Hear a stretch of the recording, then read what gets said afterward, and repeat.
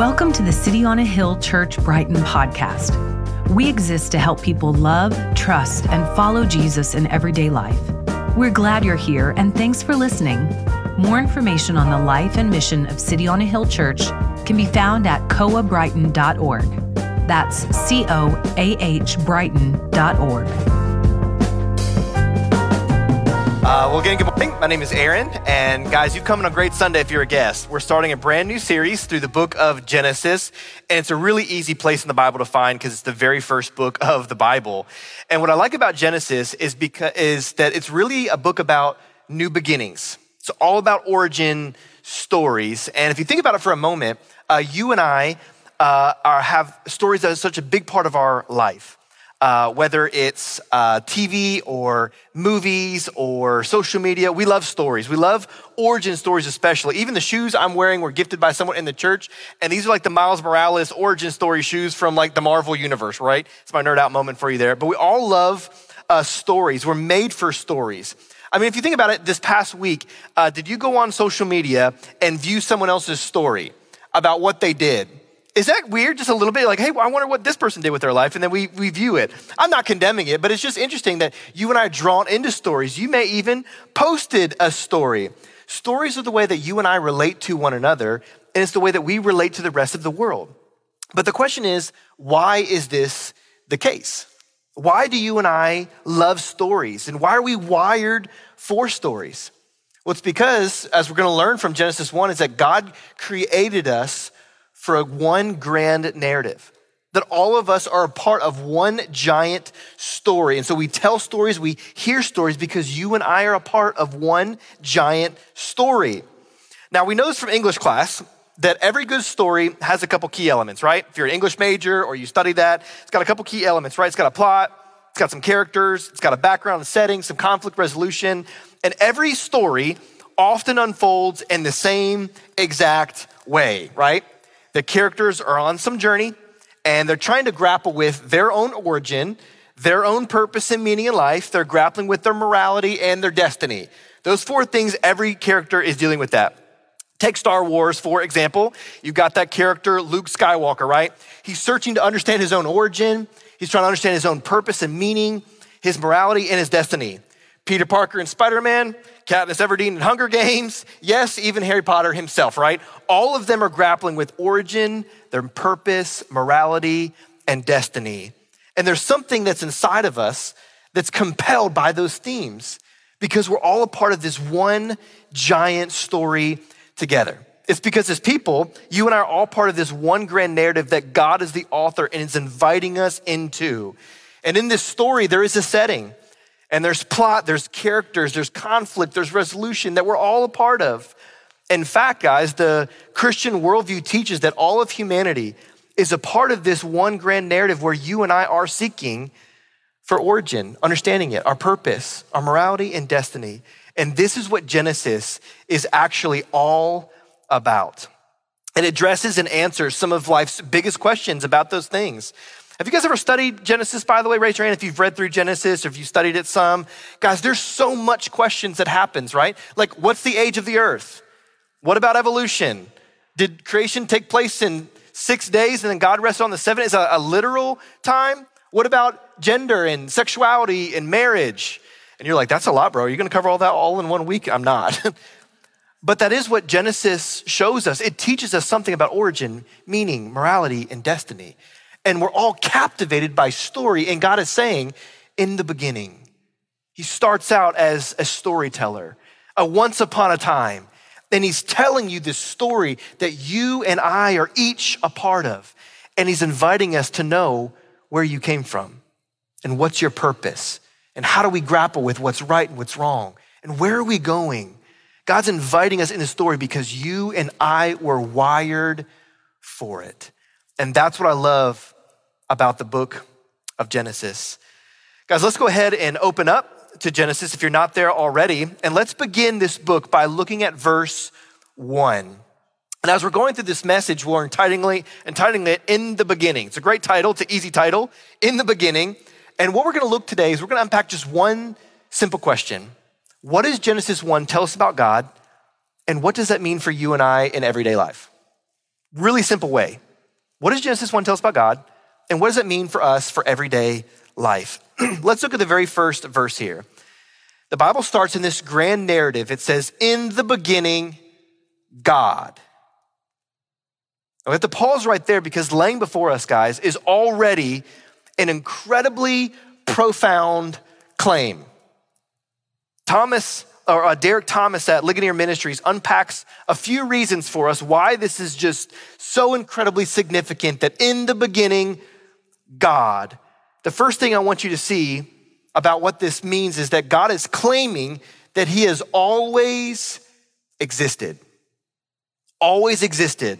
Meaning that before there was a universe, there was a God. That's what verse 1 is declaring.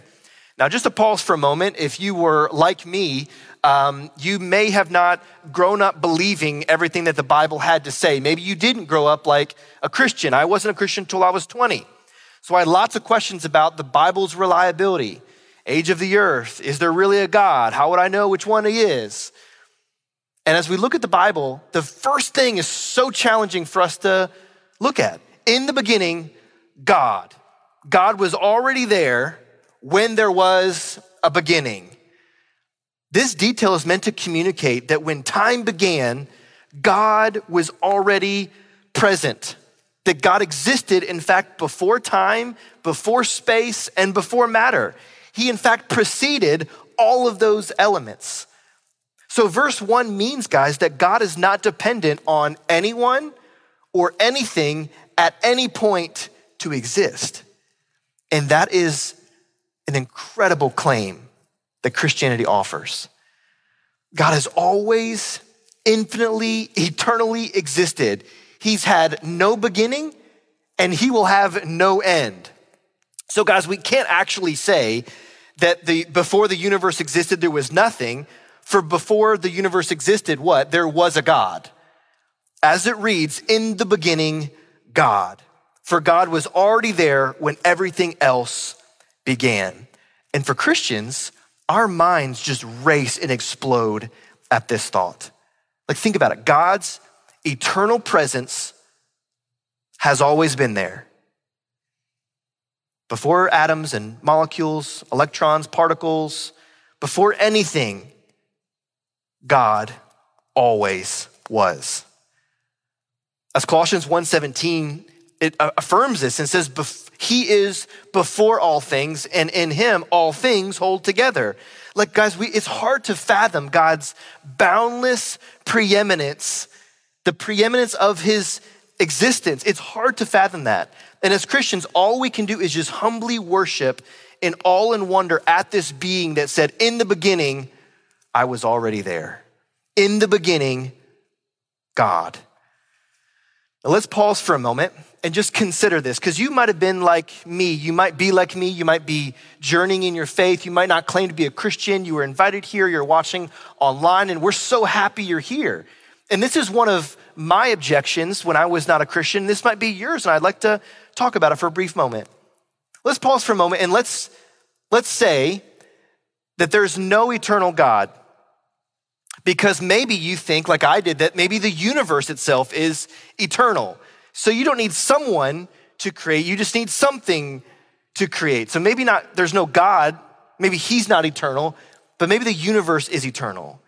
And so what comes out of it is maybe a sequence of actions or causing something to create. Now this objection is important for us to consider. Because if the universe is eternal, then there's no need for an eternal God who brings time and space and matter into being. We can just delete the idea of God from our lives like many people have.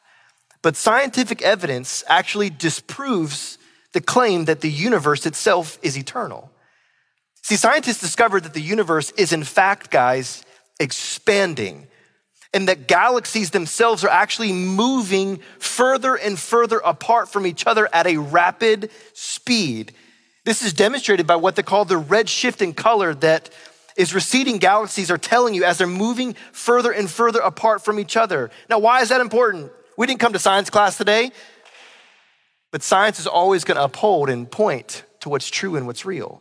It's important because if we were to take this movement and we were to reverse it, like a movie reel. If you guys know what a VHS tape is, right? You rewind these galaxies spreading out. If you were to rewind it, it would go back to a point of singularity and then nothingness. By us seeing in science it's moving outwards, if you reverse it, it's going inwards to a point of singularity, then nothing. It's proving to us what? That the universe itself is not eternal. This is incredibly significant for us because someone or something had to exist outside time, space, and matter to bring time, space, and matter into existence.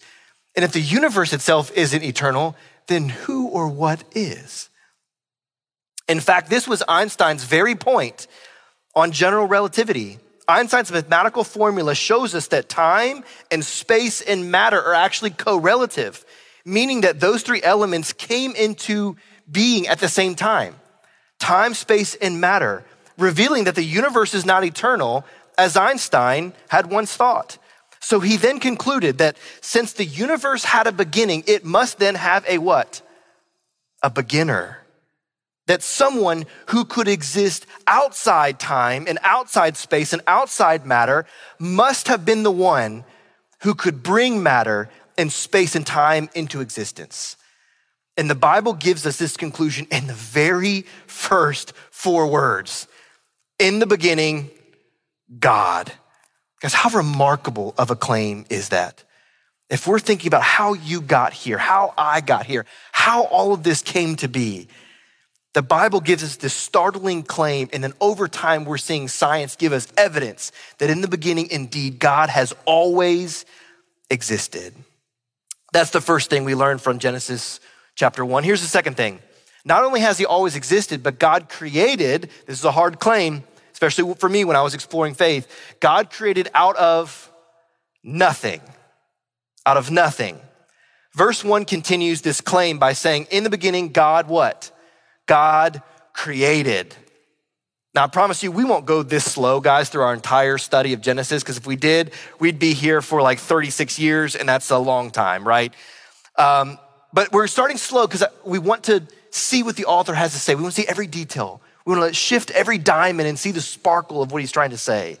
So in the beginning, God what? God created.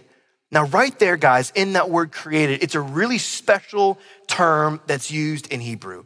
That word for created there is the verb bara. Now, that term bara is so unique, guys, because it's only used when the subject doing the creating is God.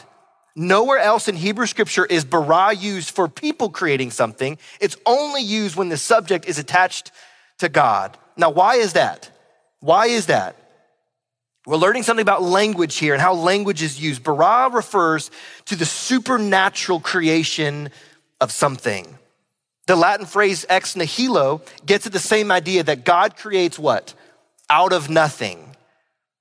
But elsewhere in the scriptures, we see the term asa used when something is made out of pre-existing material. Do you see that? You see what we're learning from even the original language. Bara is used when something is made out of nothing by God. And we see terms like asa when something is being made out of something that already exists. Like when a child makes a castle out of Play-Doh. They didn't invent the Play-Doh, but they took the Play-Doh and they made something. And we're learning that in the beginning, God bara. God created out of nothing. Now that's a startling claim, because we're dealing with a lot of particles and a lot of atoms, and what about a Big Bang, and were there particles that came together? There's so much here. And some may argue this point. I wasn't smart enough to argue this point as a non-Christian, but several of my friends have. And here's something that may be brought up here. They argue that by stating that quantum physics shows us something, that tiny particles such as electrons can pop up simultaneously, like out of nothing. And so maybe because particles can do that, maybe the universe kind of popped out of nothing as well. So therefore, we don't need a God if we have this in science that particles pop up and they're kind of just random and it just shows up out of everywhere, then maybe the universe did as well. But what isn't considered in this objection is that the energy field that generates the particles used to study that theory could maybe be causing that phenomena. Further, scientists bombard these tiny quantum particles with the powerful electron microscope. And this alone may change things and account for them seeing the random tiny quantum particles. Guys, even the Heisenberg uncertainty principle affirms that we can't accurately know both the position and the speed of an electron at the same time, proving that we can't say for certain that electrons are indeed popping out of nowhere when we can't study their location and their speed at the same time. They might just be bouncing off other particles into the microscope view and then out of sight. So maybe they're not as random or just popping out of nothing. They're just bouncing off of something else. Even some may say, what about the Big Bang Theory, right? Maybe there was like two particles that somehow collided together enough to create force to create the universe. And maybe we don't need a God if we just had these particles. Maybe that's what explains it. But the question in response to this would be, well, if the Big Bang created everything, then where did those two particles come from? What's their origin? Einstein already established that they could not be eternal. So for this theory to be consistent with the other findings of science, either God created those particles to collide or the theory falls apart. And it's at this point that philosopher Frank Turek says this: it makes little logical sense to believe that nothing created something out of nothing rather than someone created something out of nothing. It only makes logical sense to affirm that a God does indeed exist, and out of his existence, he created out of nothing. You guys with me so far? Now, not every sermon is gonna be like this. We're not gonna nerd out on science, which I think it's really cool, but I wanna show you that Christians aren't just these blind, let me just leap into some belief statement. Like there's real scientific, logical, evidence-based proof to what we believe. We're not just closing our eyes and say, in the beginning, God created. Okay, how would we know that? Like we wanna use the resources around us that give us the evidence of this. So we're not gonna nerd out as hard every week on this, but I think it's important as we start out to show how much evidence and logic and reason and philosophy we have behind all of this. Number 3, what do we learn about God from this text? That God is indeed triune. Triune, and that's a unique claim for Christianity. The doctrine of the Trinity means that there's one God and he exists eternally as 3 distinct persons: God the Father, God the Son, and God the Holy Spirit, meaning God is 1 in essence and 3 in persons. These definitions can express these 3 crucial truths that we hold. The Father, God the Son, God the Holy Spirit are distinct persons. Each person is fully God, and there is only one God. And you see this again in the very first verses of the Bible. Look at it again, verse 1. The Bible says, in the beginning, God created the heavens and the earth. And the earth was without form and void, and darkness was over the face of the deep. And the Spirit of God was hovering over the face of the waters. And God said, let there be light, and there was light. Do you see in the first 3 verses, we see God the Father, we see God the Holy Spirit, and it says God said, which is God the Word, where John picks up in his gospel in the New Testament. It says, in the beginning was the Word was with God, the Word was God. What's the Word? The Word spoke, let there be light. In the very first pages of Scripture, God wants you to know him. God is revealing himself for you to know and be invited into the story. He says, I've created all of this for you to know me. And he wants you to know the glory of him being God the Father, God the Son, God the Holy Spirit. He's inviting you in to this grand narrative where he's the author and he's the purpose of it all. God is a triune God. Number 4, we also learn from this text that God created to display his beauty, to display his power, and to display his glory. Guys, next week we're gonna unpack a little bit of what did he create? And is it a literal 6-day creation? How do we navigate maybe some of the perceived discrepancies before Genesis 1 and Genesis 2? But I just wanted to give you like a summary real quick of what he created. God creates the light from the darkness, we'll learn next week. God creates sky and ground and seas. He creates plants and vegetations and trees. We learn that God creates the sun, the moon, the stars to give light to the earth. God creates every living creature for the seas and the skies and the earth. And then God creates mankind to know and see this beauty, to see his power and his glory through the creation so that we could have a relationship with him. Now, this might sound a little weird to use as an analogy, but let me just bear with me for a moment. I've been married to my wife, Emily, for almost 10 years. We've known each other for 12 years. And I tried to get her attention when I first met her. It was at a church camp that I was the pastor of, and we were hosting it for our like 300, 400 students, and she was one of the volunteers, and we were like 1 or 2 age difference, so she was not in the student ministry, so make sure that's clear, so no weird stories happen. We were both like right at the end of our college career. She was serving as the one of the counselors for the students. And we were having like a counselor volleyball game. We were playing volleyball, and I was like, man, she's so cute. She's so sweet. Every time the ball goes out of bounds, she's like, oh, I'll go get it. I'll help you guys out. And we're going over there for a water break, and she's like helping us with the water. I was like, oh, she's just the sweetest girl in the world. I start talking to her and trying to build a relationship, and then I'm like, I got to play better.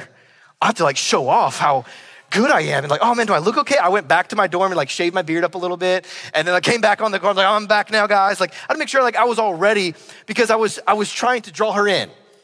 Now, it didn't work if you know our story. It took a long time to kind of draw this in. She told me, no, I got to wash my hair for one of our first dates, and she couldn't go. Oh, my sister had a birthday, all this other stuff that maybe was not or not true. But it took me a while to draw her in. But what I was trying to do was I was trying to show her something about myself, my strength or my athleticism on the volleyball court or whatever the case would be. And what God's doing in creation, he's showing you something about himself. Not to just boast about his glory, although he's worthy to do so, but he's trying to draw you in because you and I are looking for beauty. You and I want power and security.